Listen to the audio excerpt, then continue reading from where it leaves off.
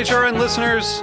As we celebrate our 15th year, we are deepening our commitment to giving voice to the next generation of food systems storytellers, and we need your help.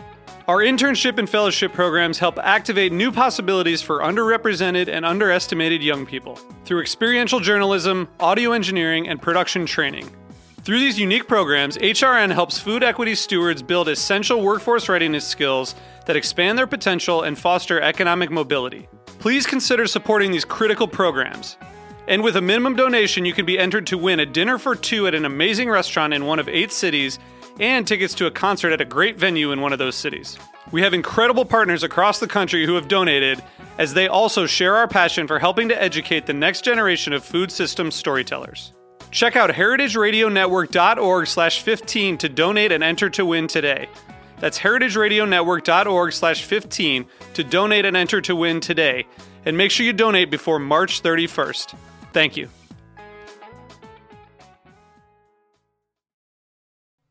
Today's program has been brought to you by Heritage Foods USA, the nation's largest distributor of heritage breed pigs and turkeys. For more information, visit heritagefoodsusa.com. Hi, this is Celia Kutcher, host of Animal Instinct, and you are listening to Heritage Radio Network, broadcasting live from Bushwick, Brooklyn. If you like this program, visit heritageradionetwork.org for thousands more.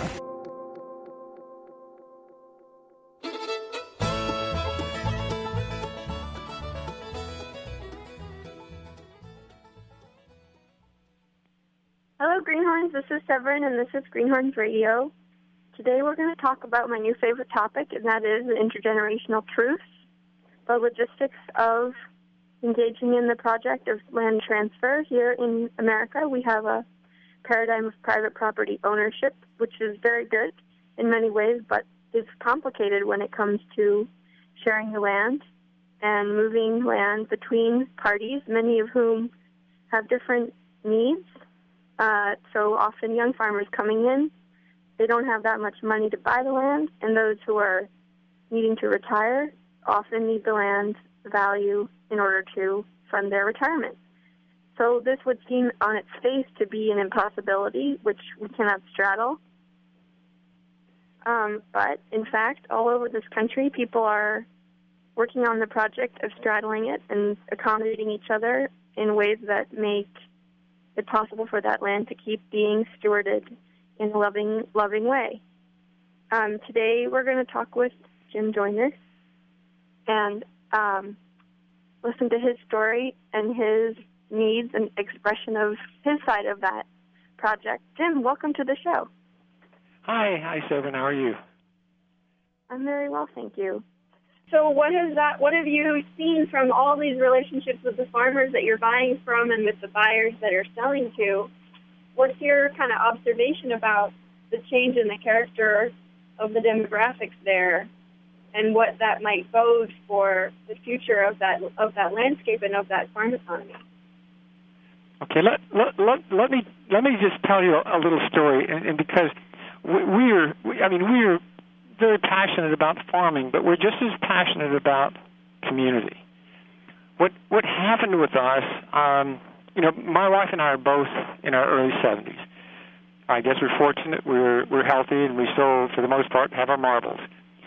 And but over the years, my wife had made the comment, I couldn't run the farm if you weren't here. Well, in fact, I couldn't run the farm if she weren't here. But she said this a number of times, and I really I didn't know what to do about it. And finally, I said, where would you go? What is it that you would do? Would you want to go live with your kids in a strange neighborhood? Would you? I don't think so. Would you rather go to one of those assisted living boneyards? What is it? Where is it? Where is it on this whole planet? There's as many people who care about you as the people right here.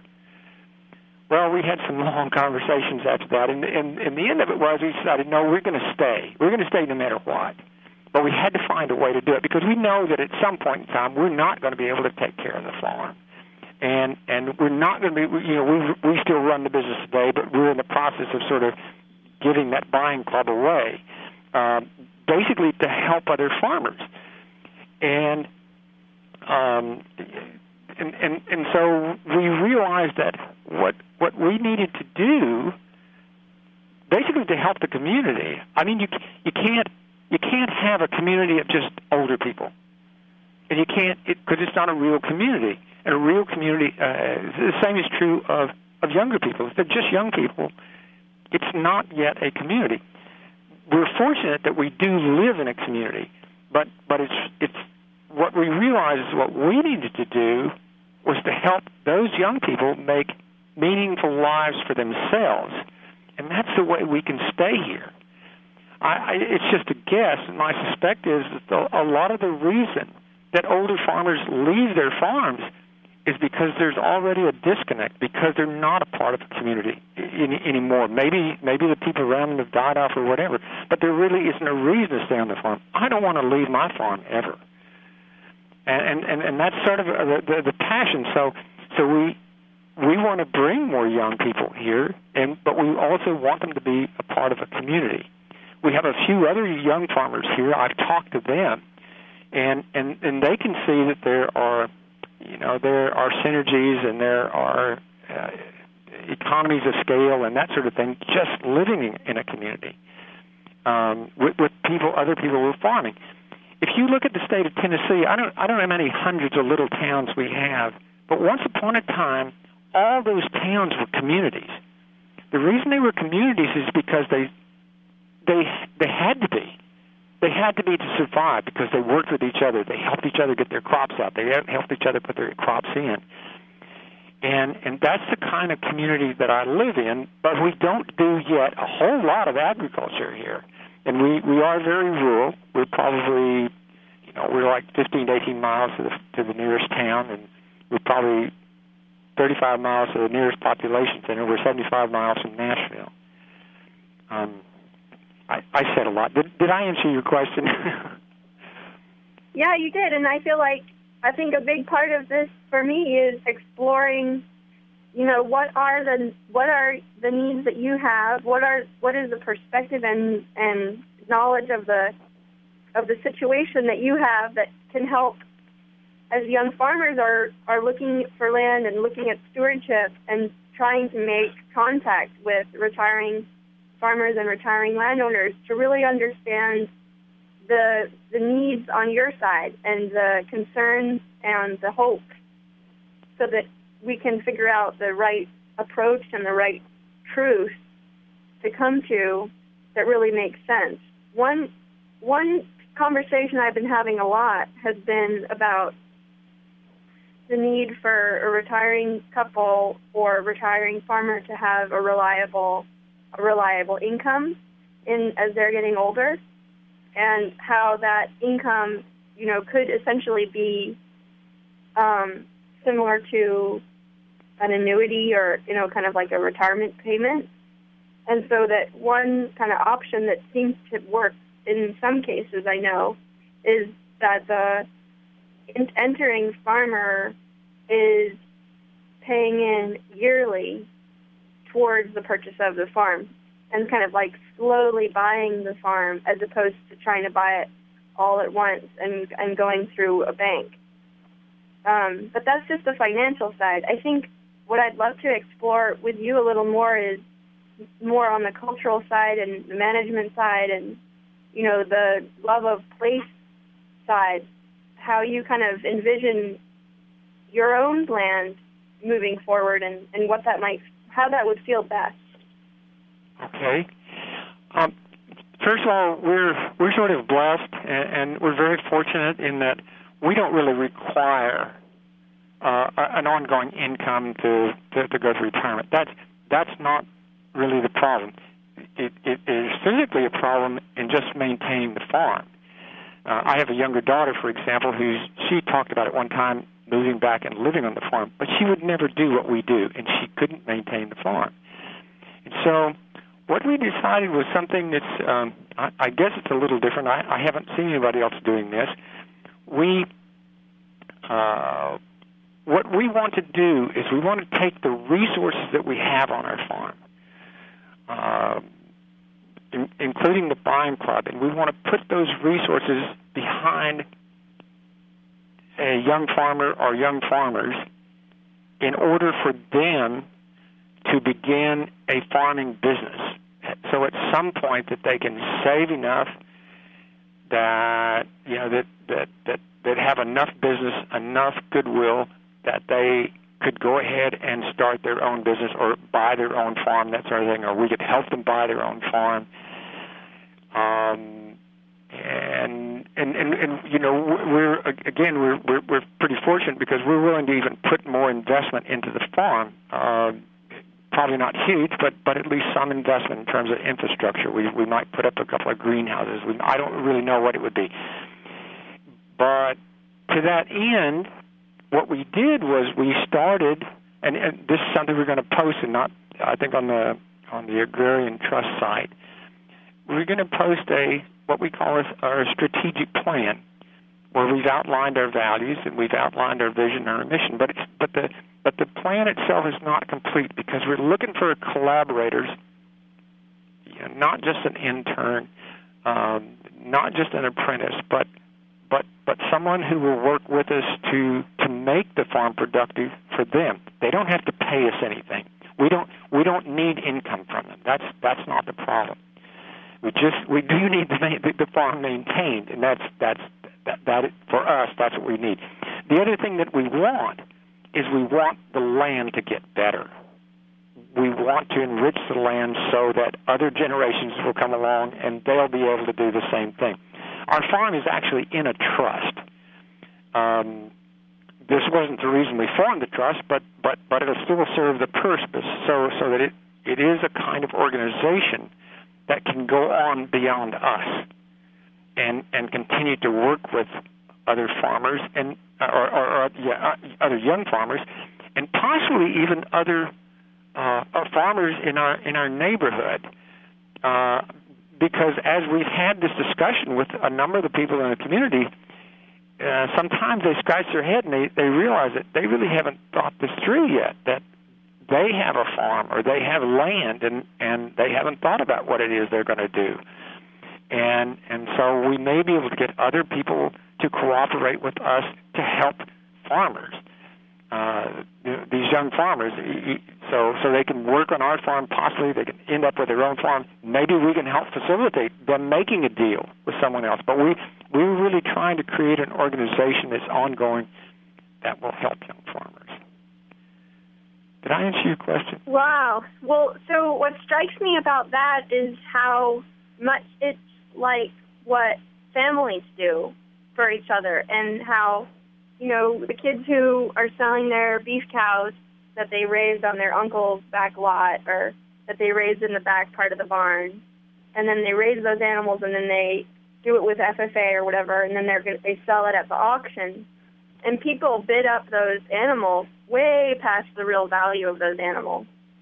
And so the kids are able to, have a little leg up in kind of a little kind of, almost like a game at first, not really a real business, and then they get an immediate reward from the community of support and a show of support for what they're doing. And essentially it's showing them that the value and the respect that the community has for the next generation, and their willingness to, kind of back them up and let them build off of what has been built and continue to diversify the operation and continue to, carry on the legacy of stewardship. And and that's so different from the characteristics of the farms that I see people starting from scratch, where there's a broken down shed, there's been commodity, corn production for many years, there's, gullies and eroded riparian areas and terrible quality roads and just a lot of deferred maintenance and, a buried gas tank. It's like kind of a shit show, really. But that's kind of the most affordable situation for these young enterprises.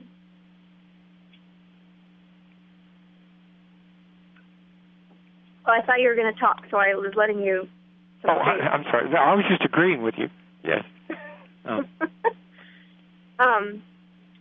Well, and I guess, with the co-op and with the cooperative, it's an interesting model to look at in terms of its history. So the cooperative, I'm going to tell my audience, not you, because I'm sure you know, the cooperative was formed, was founded, the idea or the institution arose in the context of the Industrial Revolution, when factory workers in industrial England wanted to buy some nice tea, and they wanted to get high-quality flour and biscuits, and they had very low wages, but they couldn't get nice products in the town. So they put their money together, and they banded together, and they were providing themselves food. And then we, of course, have the CSA model, which is, the farmer gets the money up ahead in the front of the season. The CSA members get a weekly basket reliably for a good price, and essentially the needs of both parties are met in a way that's peaceful to the other party. And so I kind of feel like what you're explaining and what you're desiring and what you're articulating is, high-minded in the same way, which is recognizing your own needs really clearly and recognizing the needs of the newcomer and trying to make a peaceful arrangement that benefits the place you're in. And, again, I just wish there was more people like you in the world. Well, there's a funny thing. I was talking to a young man not long ago, and at some place in the conversation, he stopped and he said, you're really very generous. But it was strange because it just stopped me in my track, because I have no sense that I'm being generous at all. Maybe somebody else can say that, but that's not the feeling. What I have a feeling is that I live in a community where everybody around me has this sense of well-being. And that's what, there's no better pay than that. And I'm guessing, I'm not guessing. I know that young people as well as older people want that very same thing, once they've tasted it at any rate. I'm not sure there are a lot of real communities around. But that's why I think, my wife and I are both passionate about the community itself, our involvement in the community, and what the community does for us, just being there. But it is, it's not a matter of whether we're getting something or they're getting something. We're all getting something, and I think maybe that's sort of what you're saying. I think as human beings, that's what we're made for. Well, I want to remind our listeners that as we're at Agrarian Trust, we've been collecting stories about land access, how people manage to figure out these kinds of logistics, the financial logistics and the getting along part, and how to have, the housing organized. And we're collecting more stories. We have about 150 now on the spreadsheet waiting to get written down. We also have listings like Jim's listing. I'm not sure if Jim's is up yet, but it will be hopefully soon, under Land and Opportunities. Yes. Because I think that maybe as we're moving into this next phase, and the world does tend to seem, well, I don't know, the world seems to be getting crazier by the minute. Maybe it's just because I'm in New York City, but I feel like part of what happens from that also is a certain opening and a level of awareness about the future of a place. I feel like you're expressing something about the place and, the kind of best hope that we have, for peace and prosperity and an ecology that is sustained has to do with the people in the place caring enough about the place to see that it survives, and that no amount of charity or philanthropy or, Band-Aids can ensure that more than a living and vibrant community of people. Something like that. Yes, I would agree completely. I'll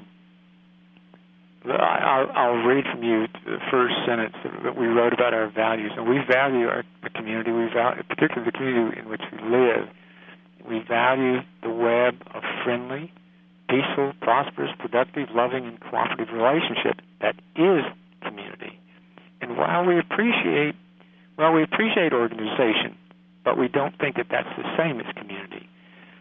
And we value the well-being that comes from being in a real community. And we it's our opinion, but we see that there's a mix of vital sort of virtues of having all ages. The energy, the enthusiasm, the physical strength of the younger, and I said that already. But these are the building blocks, I think, that are the sustaining characteristics of a real community. And that's really what it comes down to. And we expect to have a lot of fun out of this too. Well, Jim, I really appreciate this time with you, and I look forward to more time. I don't know if you're going to go to the Slow Money Conference in Kentucky. That's not very close to Tennessee, but I'm going to try. I want to come and meet you in person. But in the meantime, I really want to thank you for sharing some of these insights.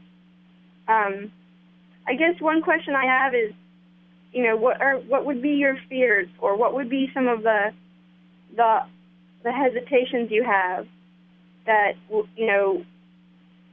that need to be addressed and that need to be cared for as you're thinking this through? Do you mean the hesitations of the people who might come, or the things that on your side, like kind of the hesitations on your side, or it's a little bit scary to be opening yourself up like this. Maybe not. Well, we've never done this before, so I think we don't know. We certainly had a good experience before. I would say the one thing that we look to, one value that we hold pretty high, and that is the value that we find in the joy of hard work. And I can tell you that farming is hard work. In a way, it's very gratifying work, but it is hard work. And I think that may be the sort of cutting place where if people really want to work hard to make their lives meaningful, I think we can help them. That's what we're going to do. Well, we just had a really wonderful meeting here in New York City. It's called the Techno-Utopia Teach-In. It was organized by the International Forum on Globalization. And there was a lot in the teaching about how the speculation and financialization of land undermines the value of the land over the long run, inevitably, and leads to mining and leads to degradation. And the undervaluation of labor, human labor and human work, undermines the health of the humans, both the humans who are working and the humans who eat what is produced from the land. And so it's almost like the macroeconomy is saying land is very valuable and money is very valuable, and those are both really powerful, whereas human labor isn't very valuable and stewardship isn't very valuable. And so those of you who are just bringing stewardship and work into the equation are not valuable. And I think, if we're taking as our mandate the care of the land, that we have to kind of reorient our priorities. And as you're putting as your primary value this question of human work, and really valuing human work, which is a different thing from, let's get a young farmer on here who's going to work really hard. You're saying, I really value people who work really hard, which feels like the right balance.